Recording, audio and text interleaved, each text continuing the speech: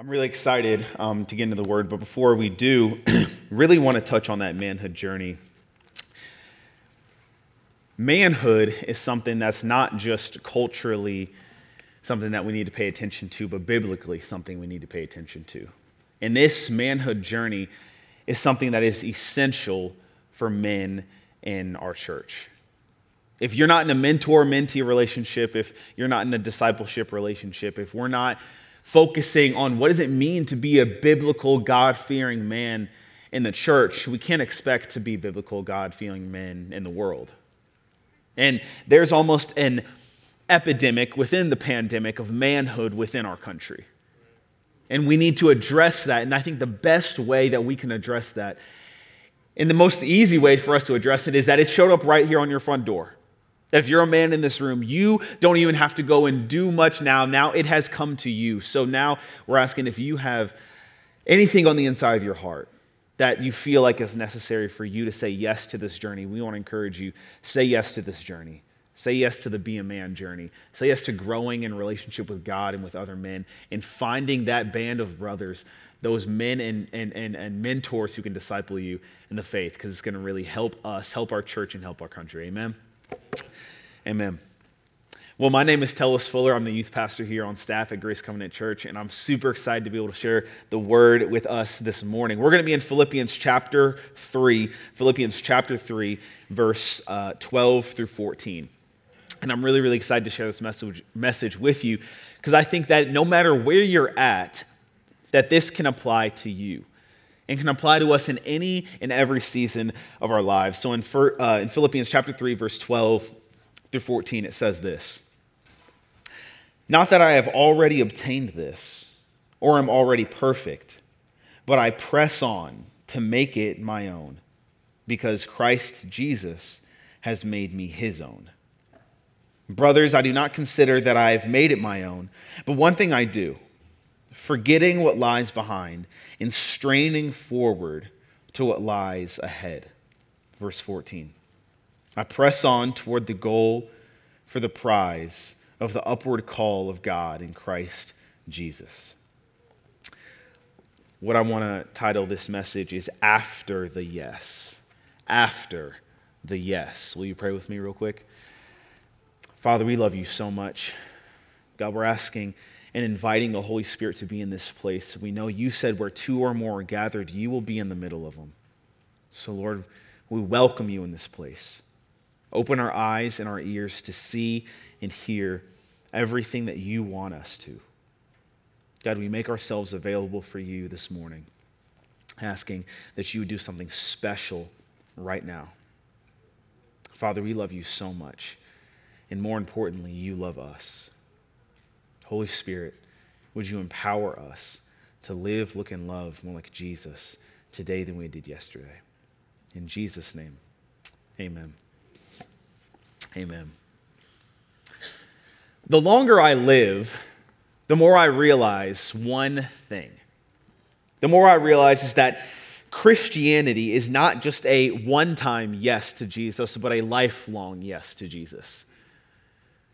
Now, that might be surprising for some of us in the room, or maybe not. Maybe we've been to the altar call, we've had the goosebumps, we went to the camp, we prayed the prayer, we got the shirt, we got the ticket, and now we're going to heaven forever.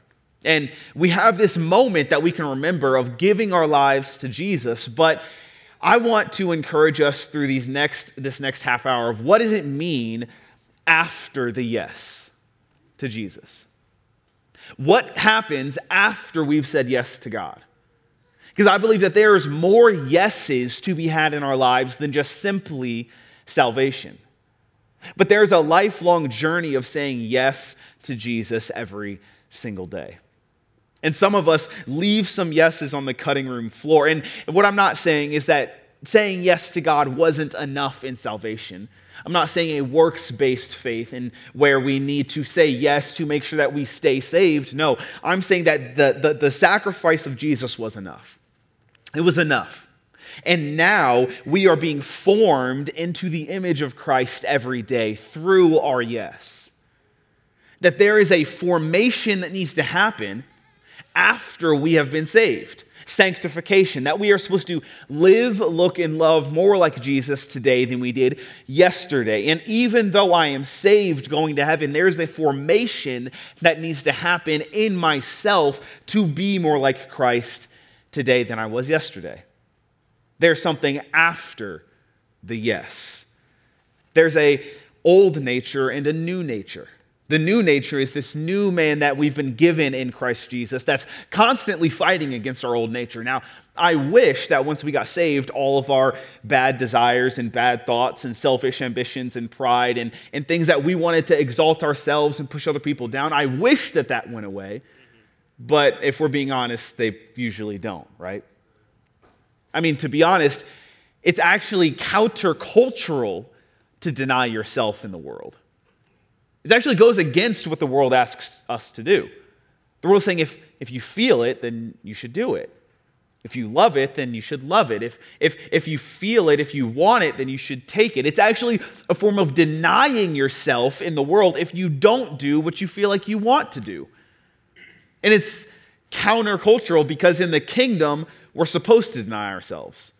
And in the world, we're encouraged to actually accept ourselves, to do whatever we feel. And we're actually discouraged to deny ourselves. What I've realized is that many of us are content with being found in Christ, but not formed into Christ. I'm very happy Jesus found me. I'm very thankful that I'm saved. I'm so happy I'm going to heaven. But we're hesitant to be formed into the image of Christ on a daily basis, which requires sacrifice, which is going to require a constant form of discipleship. Maybe that's the manhood journey, that push that you need to be formed into the image of Christ. Where we see Paul here is that Paul, even though he was the foremost of the apostles, he counted himself as the least of the apostles. And Paul in this, and we see throughout his life, specifically here, that he was actually looking forwards to another level in Jesus. And when we see that in Paul, we might say, Paul, the guy who preached to the Gentiles, Paul, the guy who wrote 2/3 of the New Testament, Paul, the guy who was whipped and beaten, Paul, the guy who was stoned, Paul, the guy who had the amazing conversion. Yes, that Paul says that he's straining towards the upward call, that there's something else, even after he's given his yes to God. And I don't think that Paul was outstandingly different than the rest of us. I think that Paul was just relentlessly faithful. That there was a call that God had on Paul's life, and Paul just kept saying yes. Real simply, Paul just was faithful to whatever God asked him to do. And Paul knew that a yes to God is a yes to all of God. You know that, right? That we can't just get the Bible and say, I like certain parts of this that make me feel good. I like the parts where I receive grace and mercy, and I like the parts where God died for me when I was a sinner, and I like the parts where God unconditionally loves me, and I like all those parts, but we kind of disregard the parts where it says that we're supposed to be generous beyond our comfort zone. Or we disregard the part where it says that actually faith isn't from the eyes, but we don't walk by sight, but we walk by faith. We don't like the parts where it says that we're actually supposed to love those that persecute us. We all of a sudden make the scriptures like a buffet of what we want out of our spiritual experience with Jesus. And we say, I want this part and this part and this part, but no vegetables, thank you, right? We say, I'll take the good parts that and Paul knew something special. He knew that a yes to God is a yes to all of God. And that there was no conditions, that I am following Jesus wherever that leads. Paul said it like this specifically in 1 Corinthians chapter 2, verse 2. For I have decided to know nothing among you except for Jesus Christ and Him crucified. That's Paul's mentality. That I have decided that I will know nothing except for Christ and Him crucified. Now, Paul had things to know. Paul, we see in Philippians that he was a Jew of all Jews. Paul, we see in Philippians that he was beyond his years in terms of his peers, that he was zealous, that he was actually a successful Jew. People wanted to be like he was. He was really good at what he did. And Paul still says, I have actually decided to know nothing except for the main thing. Why? Because Paul knew that it's really difficult to say yes to God when you're saying yes to yourself. And Paul knew that he had a lot to say yes to in himself. He had a lot of accomplishments. He had a lot of accolades. He had a lot of things that other people wanted. He might have had the lifestyle that people envied in his circles around him, and yet he chose to say no to himself and yes to God. It's interesting because the more that Paul had, the more that Paul had to say no to. That he had a lot of accolades. He had a lot of accomplishments. And in the middle of that, he said, I've decided to not know any of this, to accept none of this, and to only receive and pursue Christ and him crucified. Paul had a clear message. No matter where you read in the scriptures, Paul's message was clear. Christ and him crucified. Every yes has a no attached to it. And every no has a yes attached to it. Really simply, every yes has a no attached to it, and every no has a yes attached to it. LeBron James, most famous basketball player of all time, one of them, right? Don't debate me. You can say Michael Jordan, but whatever, right? We can say one of the most famous basketball players of all time. When he was coming out of high school during this time, he actually didn't need to go to university, to college. During this time, he could go straight from high school, straight to the NBA. And what happened is that when he was around 17, 18 years old, he got approached because he was one of the most highly sought after prospects in all of basketball in history. So he gets approached by all these different people, and one person that approached him specifically was Reebok. Now, Reebok approaches LeBron when he's 17, 18 years old and say, hey, we have a deal for you. Now, LeBron had not played one play. He's still in high school, had not played one play in the NBA. And Reebok comes to him. The CEO of Reebok goes to LeBron and says, okay, I can give you a check, strokes a check for $10 million, slides it across the table to this 18-year-old kid, and says, I'll give you $10 million to sign with Reebok right now. You don't have to do anything. Now, the craziest part is that LeBron grew up in Akron, Ohio, where I'm not sure if this is hyperbole or not, but in an interview, he said that it was really, really enticing to take that check because rent with my mom was only $17 a month. He said, this could change my life. This could change my mom's life forever. I could go back to school. I could brag to all my friends. Yo, I just got $10 million off bat. Like, I didn't have to do anything. And he's considering the option, and he sees Reebok, and Reebok slides this check across the table to him. And the only thing that Reebok says is, if you take this $10 million right now, our only condition is that you cannot even talk, look to, or smell Nike or Adidas. That was their condition. You're not even allowed to talk to them. Don't talk to Nike or Adidas, and we will give you $10 million right now. LeBron considers this option and says, okay, if Reebok is going to give me $10 million, then that means Nike is probably going to give me way more than that, right? LeBron says no to this offer. And what happens is that soon after he says no to this offer, what happens is that Nike approaches LeBron before he's played a single play in the NBA. Nike strokes him a check for $90 million. And he says yes to Nike. Like all of us would. What do I find here is that every no has a yes attached to it, and every yes has a no attached to it. That when we say no to one thing, we're saying yes to something else. And when we say yes to one thing, we're saying no to something else. This isn't new. I mean, when you get married, you're saying yes to one person for the rest of your life, and inherently you're saying no to everybody else. When you go to a university, you're saying yes to one university and no to every other university. When you take a job, you're saying yes to one job and no to every other job. When you go to Chick-fil-A, you're saying yes to a number 1 and no to a number 4, unless you're really hungry, right? But you're saying yes to one thing and no to something else. Paul knew that there was a decision to be made. And what I've realized in the kingdom is that when you look at the scripture, and even now when you look at us in real life, there are only two people in this world. There are people who say yes to God and people who say no to God. There are people who say yes to the world and people who say no to the world. When we look at the scriptures, we see inherently in Paul is someone who was saying yes to God. And every time you say yes to what God has, you're saying no to what the world has. If you're me, right? I'm selfish. I'm prideful. I want what I want. And so more often than not, as much as I don't want to admit it, if I'm saying yes to God, I'm usually saying no to myself. Because what I want inherently isn't usually what God wants. Which means that I'm going to have to deny myself. I'm going to have to say no to me in order to say yes to God. And when we say yes to God in faith, yes to the kingdom, that is a holy no to the world. And we find ourselves choosing God over man. Paul was in a special position, and he gave God this special amen. And God gave Paul a special adventure. It was an amazing relationship that Jesus had with Paul, where he called him out. You remember Paul's story where he was actually persecuting Christians? He was actually against Christ. And what happens is that as he's on this road to do more bad things, persecute more Christians, he's on this road to Damascus. What happens is that God comes up to him, shines us this bright light, knocks him off of his donkey. His eyes go blind, scales on his eyes. And Jesus says to him, "You're persecuting me. It's me who you're persecuting."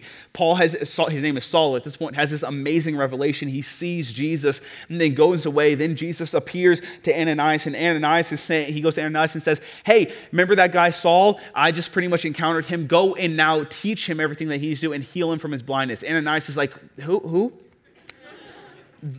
The guy who hates us, put us in jail and killed my friend. I don't really want to do that. He's not a good guy. And Ananias says yes, and he eventually goes over to Saul and explains the scriptures, heals him, scales fall from his eyes, and he can see again spiritually and literally. And all of a sudden, Saul gets his name changed to Paul and becomes one of the foremost apostles. Paul knew and had this inherent and intimate experience with Jesus where he said no to the world after an encounter with God and said yes to Jesus. And I don't want to just make it all about our yes and our no, because what I see in the scriptures and when we see in the gospel, honestly, is that the gospel is Jesus saying yes to us despite our no to him.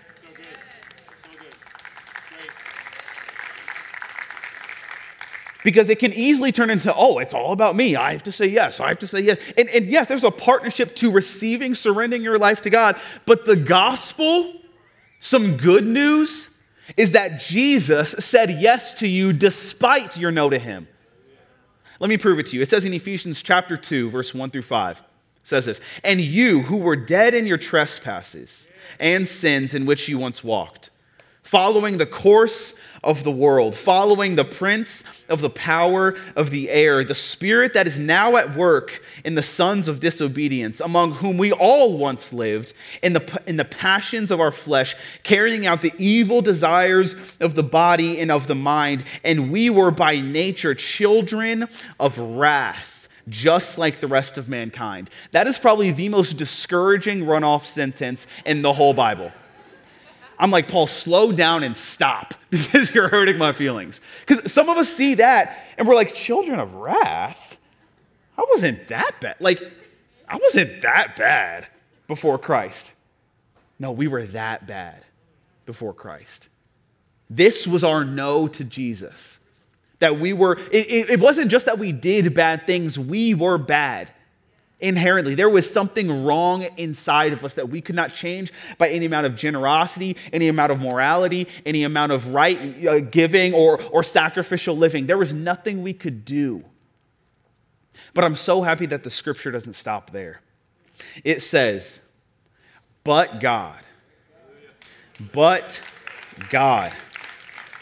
being rich in mercy because of the great love with which he loved us. Also, fun fact, this is the only time in the New Testament it says with the great love with which God loved us. With the great love with which he loved us, even when we were dead in our trespasses, made us alive together with Christ. It is by grace that you have been saved.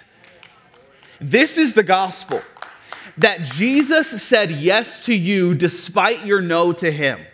that even when you were dead in your trespasses, there was a God who came from heaven to earth and died by grace. You have been saved. That means it is the unmerited, unearned favor of God on your life that he has given you something that you could not earn or deserve. Even when you were dead, Jesus paid for a dead thing and made it alive. That's the gospel. That there is a no that we gave him and a yes that he gave us. The cross of Jesus Christ is a call to himself. And that's the gospel. That was Jesus' yes to us. And sometimes when we see a call to come like that, we think it stops there. But there is something after the yes. One thing I think that we've gotten away from in the church is that we've separated a call to come to Jesus and a call to catch for Jesus.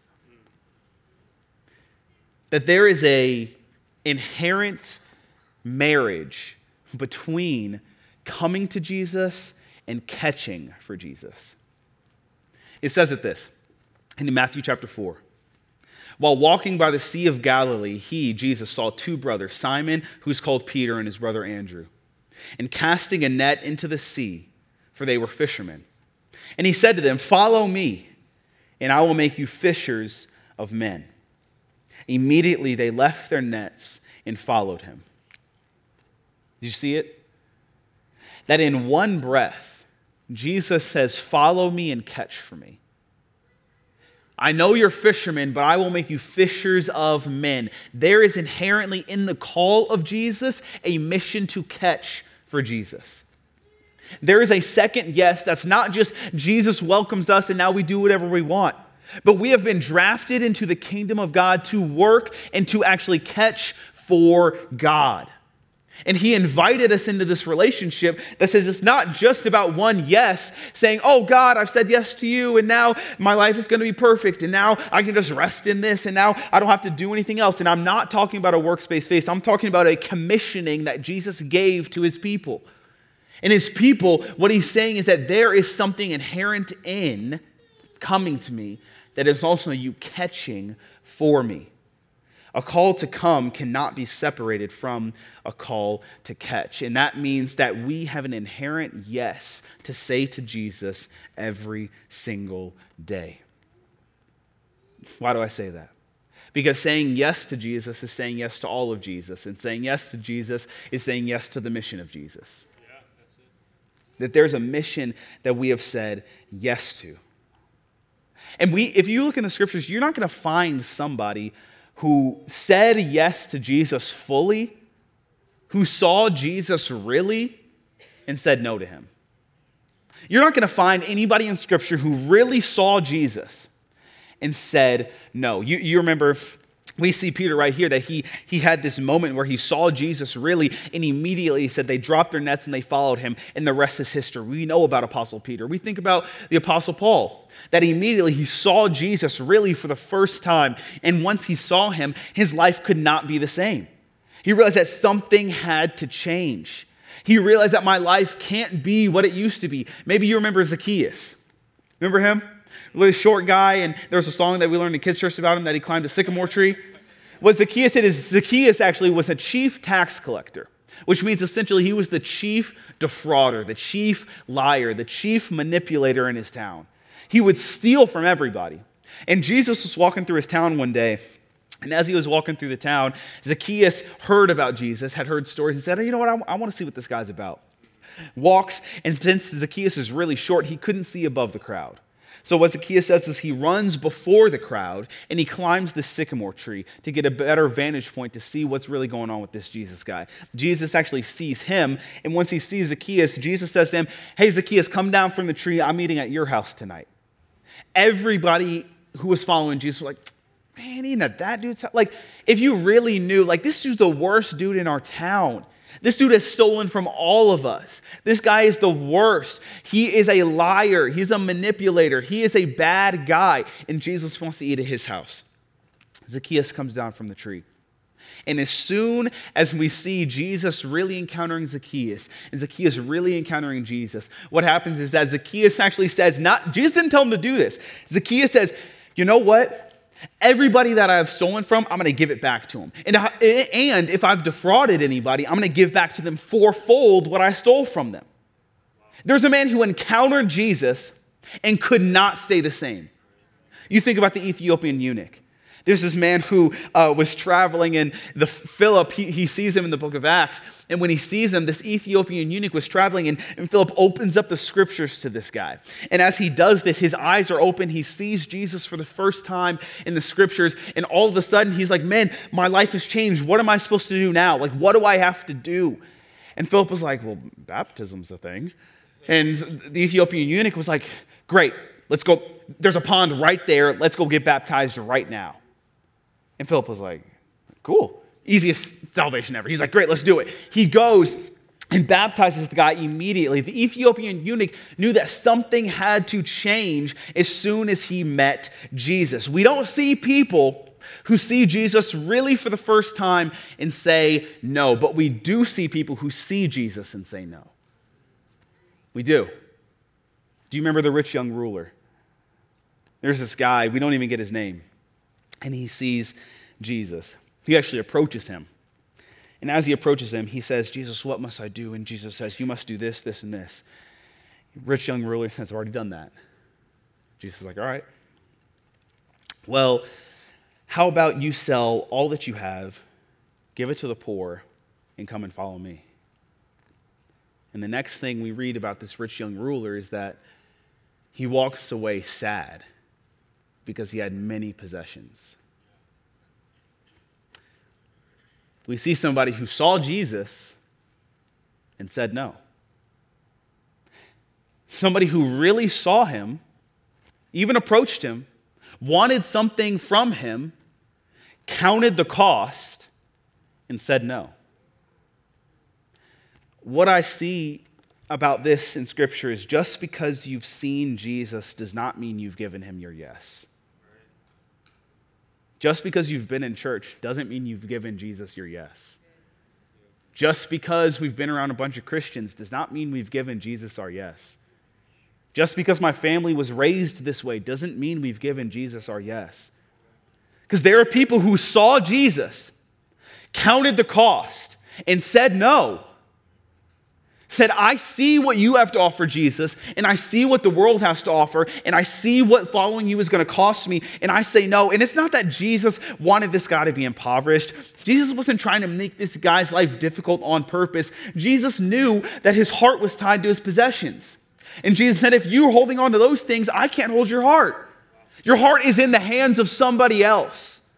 And if you're still holding it, or the world is still holding it, or that relationship is still holding it, or that job is still holding it, or that version of success is still holding it, I can't.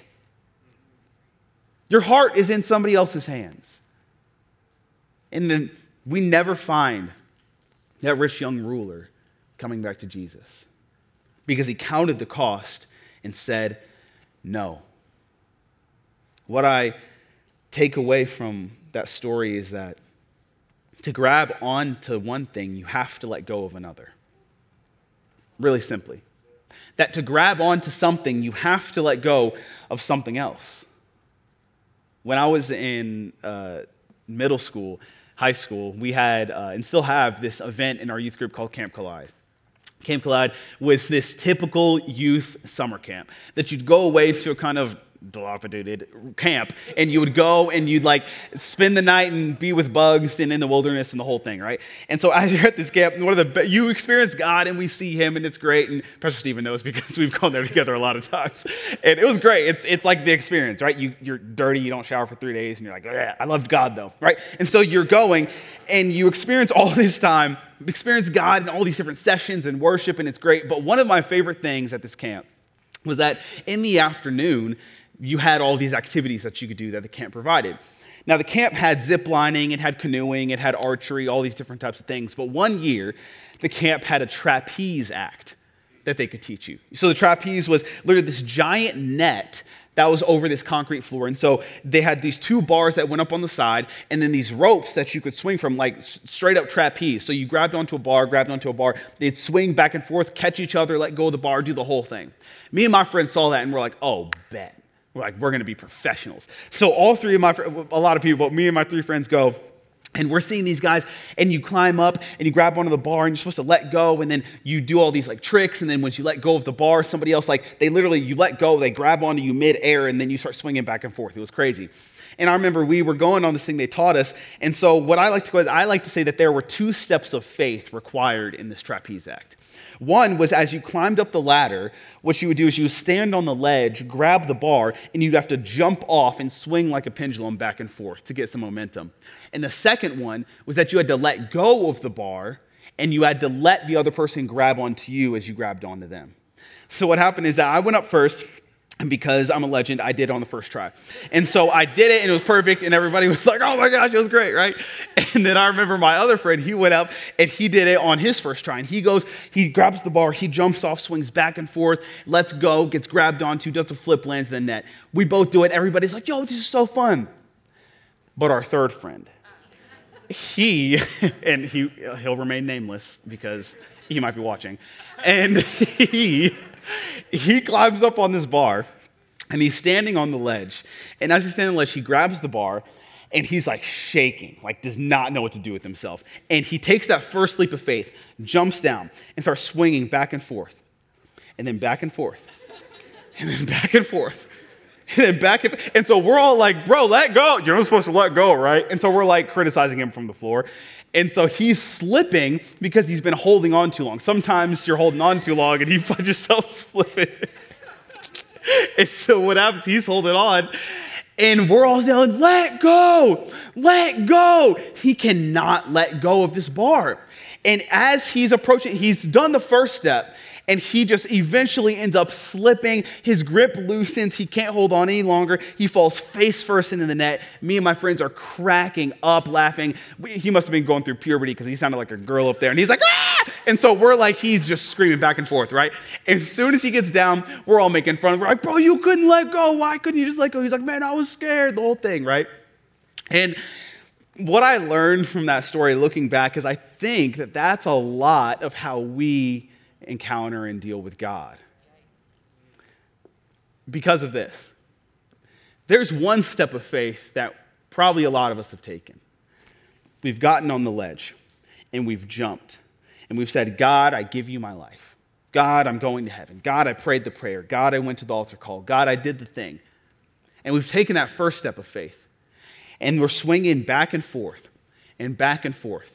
And some of us end up like my friend because what happened is that he was holding on to the bar because he thought that holding on to the bar was more secure than letting go of the bar.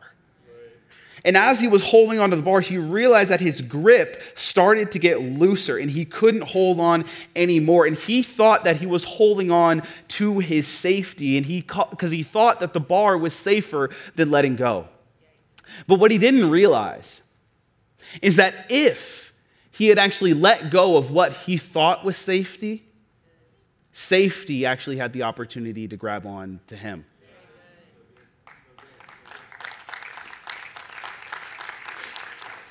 He's swinging back and forth. And there's somebody more experienced, more faithful, more confident, who has done this before, who has a proven track record on the other side. And he finds himself looking at them and realizing if I let go, that means that I'm not in control anymore. And he can't let go of what he thinks is safest because he thinks his grip is tighter than the other. And actually what he didn't understand is that if he let go, he got the opportunity not to just let his grip hold on, but to let somebody else's grip hold on to him. And some of us in this room need to realize that if you would let go of the bar, it's not just your strength holding on to God, but it's God's strength holding on to you. But as long as you're holding on to something, Jesus is saying your hands are already full. To grab onto one thing, you have to let go of something else.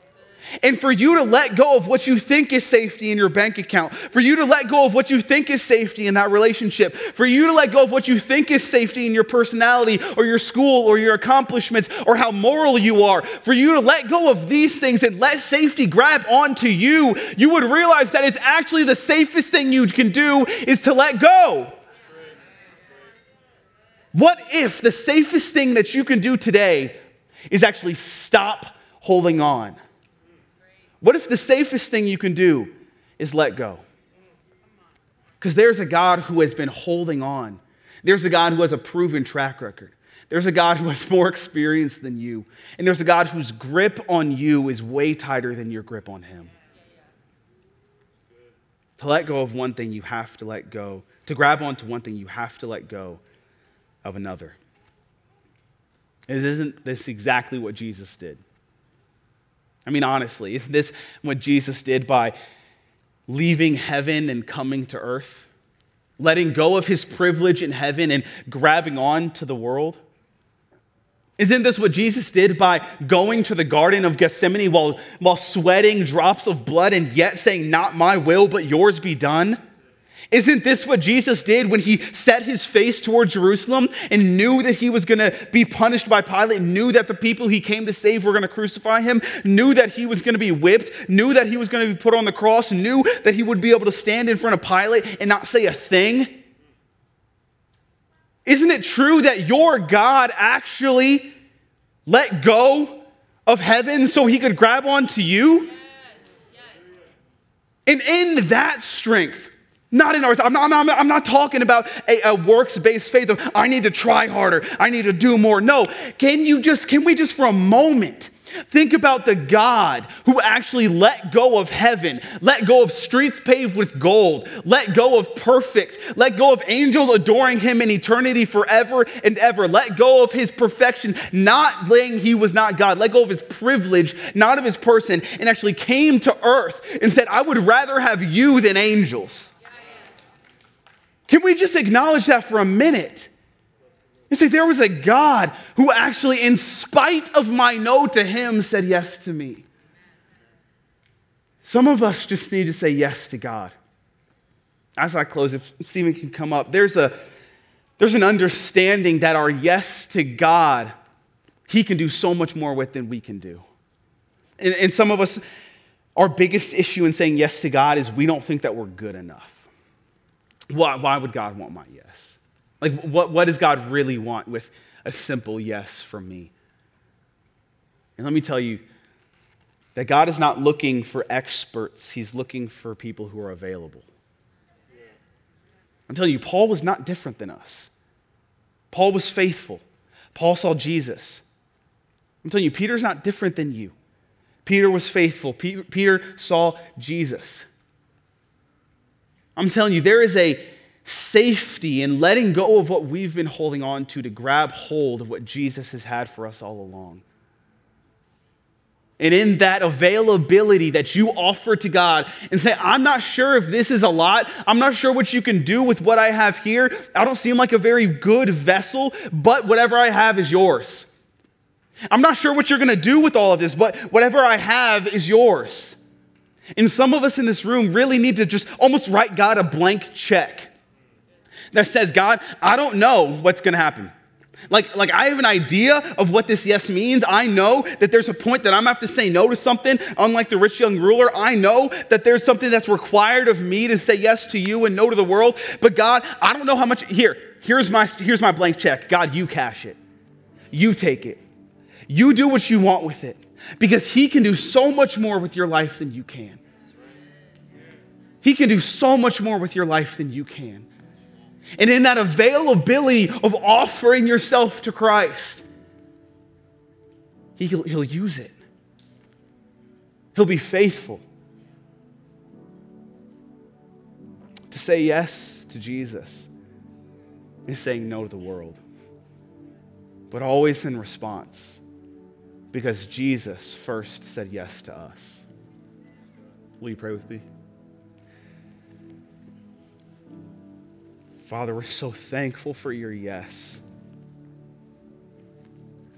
God, for your faithfulness And Jesus, we're so thankful for your steadfastness in being obedient to the Father. To say yes, time and time again. And I feel like there's some people in this room right now who need to say yes to God for something.